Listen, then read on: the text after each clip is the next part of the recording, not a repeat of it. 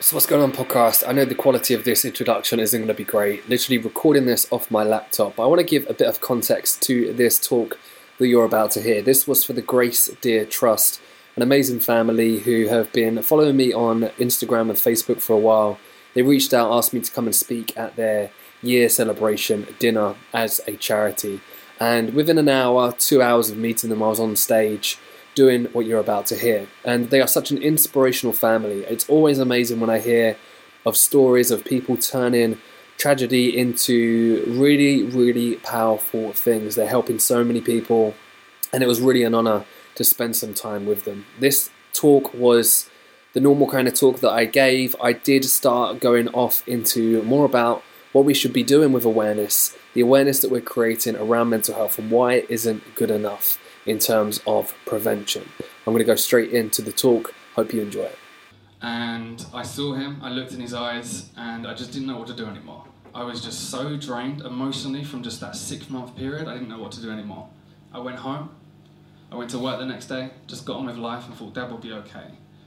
My dad ended his life that next day. I never ever saw him again. Without any further ado, I'd like to introduce you to Paul McGregor.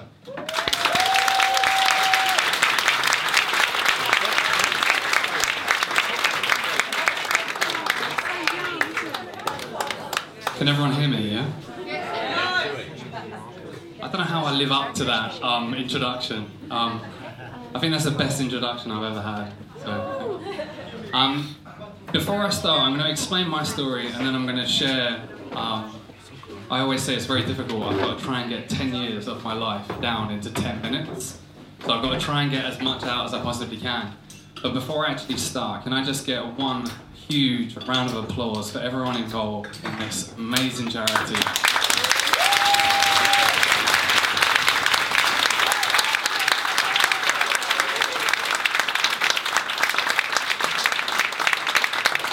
I've literally met them 2 hours ago, and they've already, inspired me in terms of how much they've done already in such a short space of time.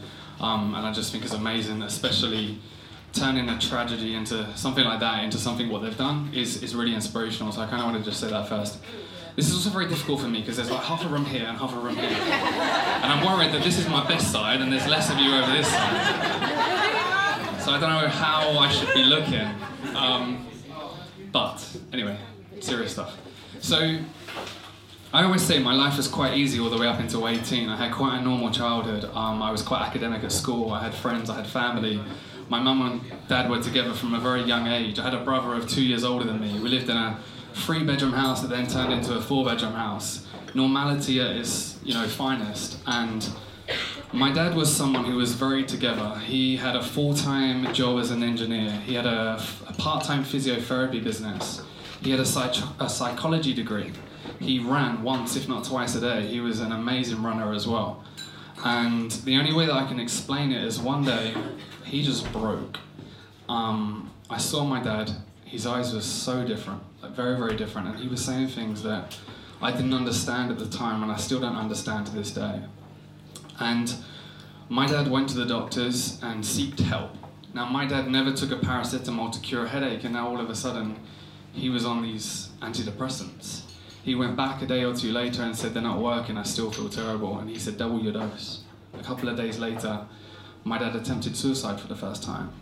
And from a breakdown to an attempted suicide, it was less than probably, 8 days. It was so quick. And none of us understood it as a family. My dad was very lucky. He survived that accident. We were very lucky because I think I would have dealt with it very differently if that was the case. He came round from the physical injuries, denied it, blamed it on the medication. We all agreed with him. And about a month later, my dad was home. And you can probably already tell, actually, from my dress sense, I'm from Essex. Has anyone ever?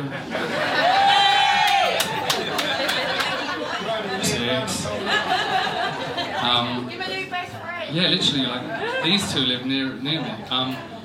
And I was at home eating fish and chips, which is what we do a lot of in Essex. And it was amazing to have my dad back. I was like, my dad's home, the nightmare's over. And essentially the nightmare got worse. My dad got worse. He ended up sectioning himself and was in the mental health unit for about 2 to 3 months.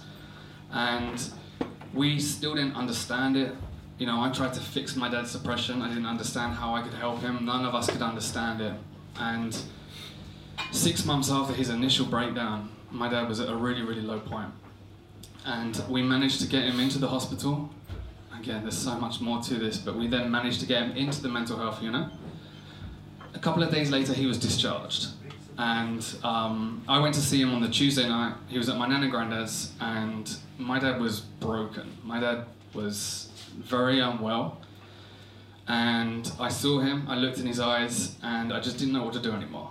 I was just so drained emotionally from just that 6-month period, I didn't know what to do anymore. I went home, I went to work the next day, just got on with life and thought Dad will be okay. My dad ended his life that next day. I never ever saw him again. And it was so hard for me at that moment because there's so much guilt that comes with suicide bereavement, and I'm sure a lot of people in this room that has been touched by, you know, Grace or any other suicide bereavement.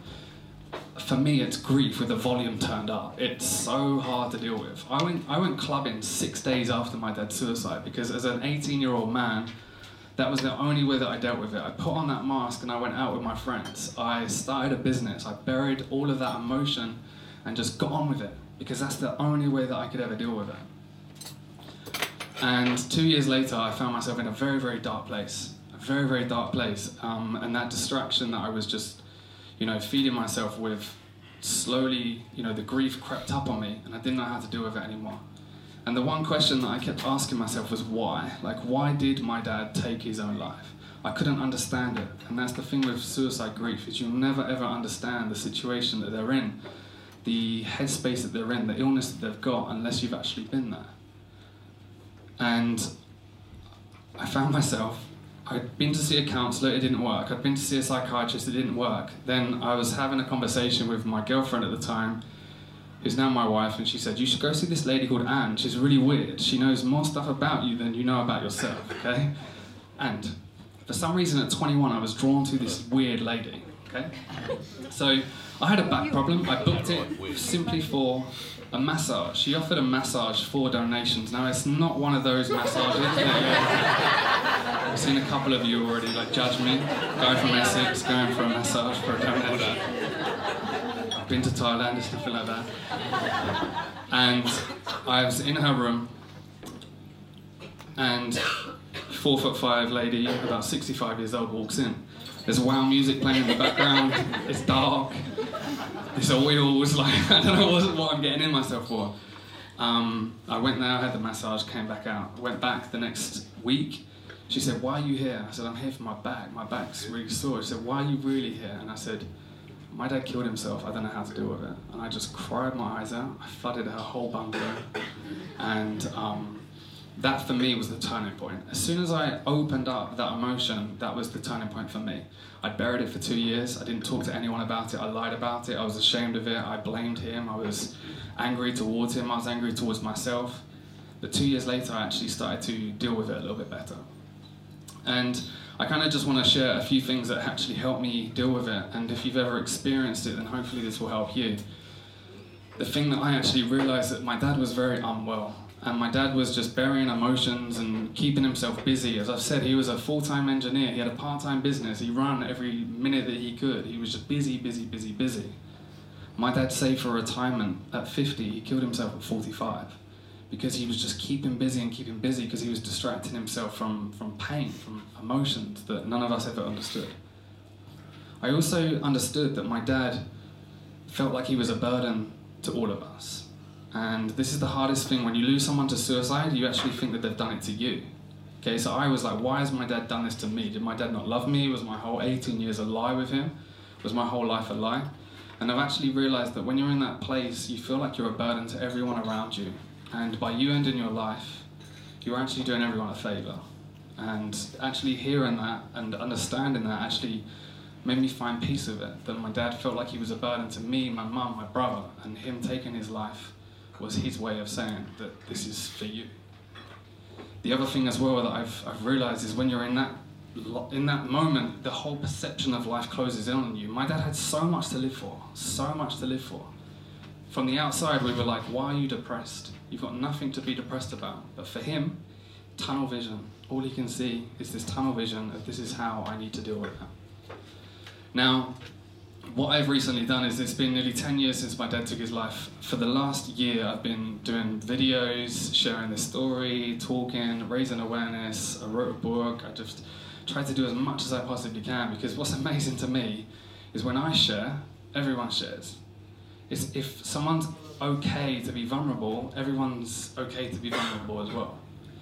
And there's so much more awareness around mental health now, and I think if we all accept that it's not 1 in 4, we don't have to look for the 1 in 4, it's 1 in 1, we all have a mind, we all have mental health, we all should know how to deal with it and help others with it, it will make us all be more open, okay? And so many of you may feel like you have to wear a mask. You don't have to wear a mask.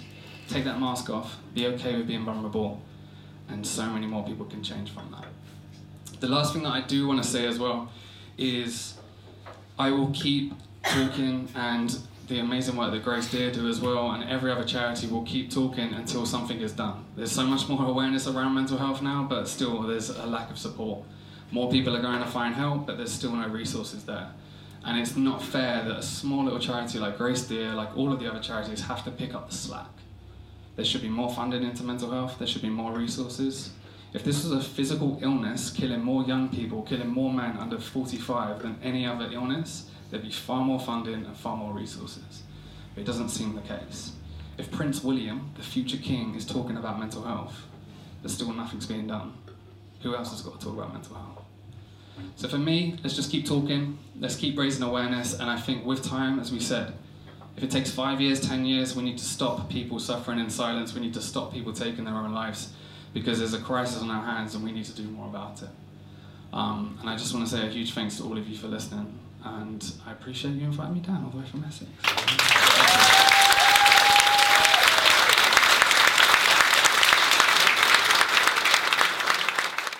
So as always, it's amazing to deliver talks, as you heard there. It's something that I always seem to go off into different places as well. There's no slides, there's no preparation. I've got most of the story down now, and I feel like sometimes I drift to other places, and hopefully it gave you a bit of value. I once again thank you to the Grace Deer Trust, everyone in there in the evening, and again a huge thanks to you for listening to this podcast episode. If you've been enjoying the podcast or any of the other content that I'm putting out all across social media, which you can find by searching for Paul McGregor or going to pmcgregor.com across most social channels, then please feel free to reach out to me, either email or on message, or more importantly for this podcast, leave a rating and a review. That will help massively. A rating and a review is going to help with the exposure of this podcast and of course raise more awareness around mental health. Just want to say have a great evening, have a great day, have a great week, and I'll speak to you soon.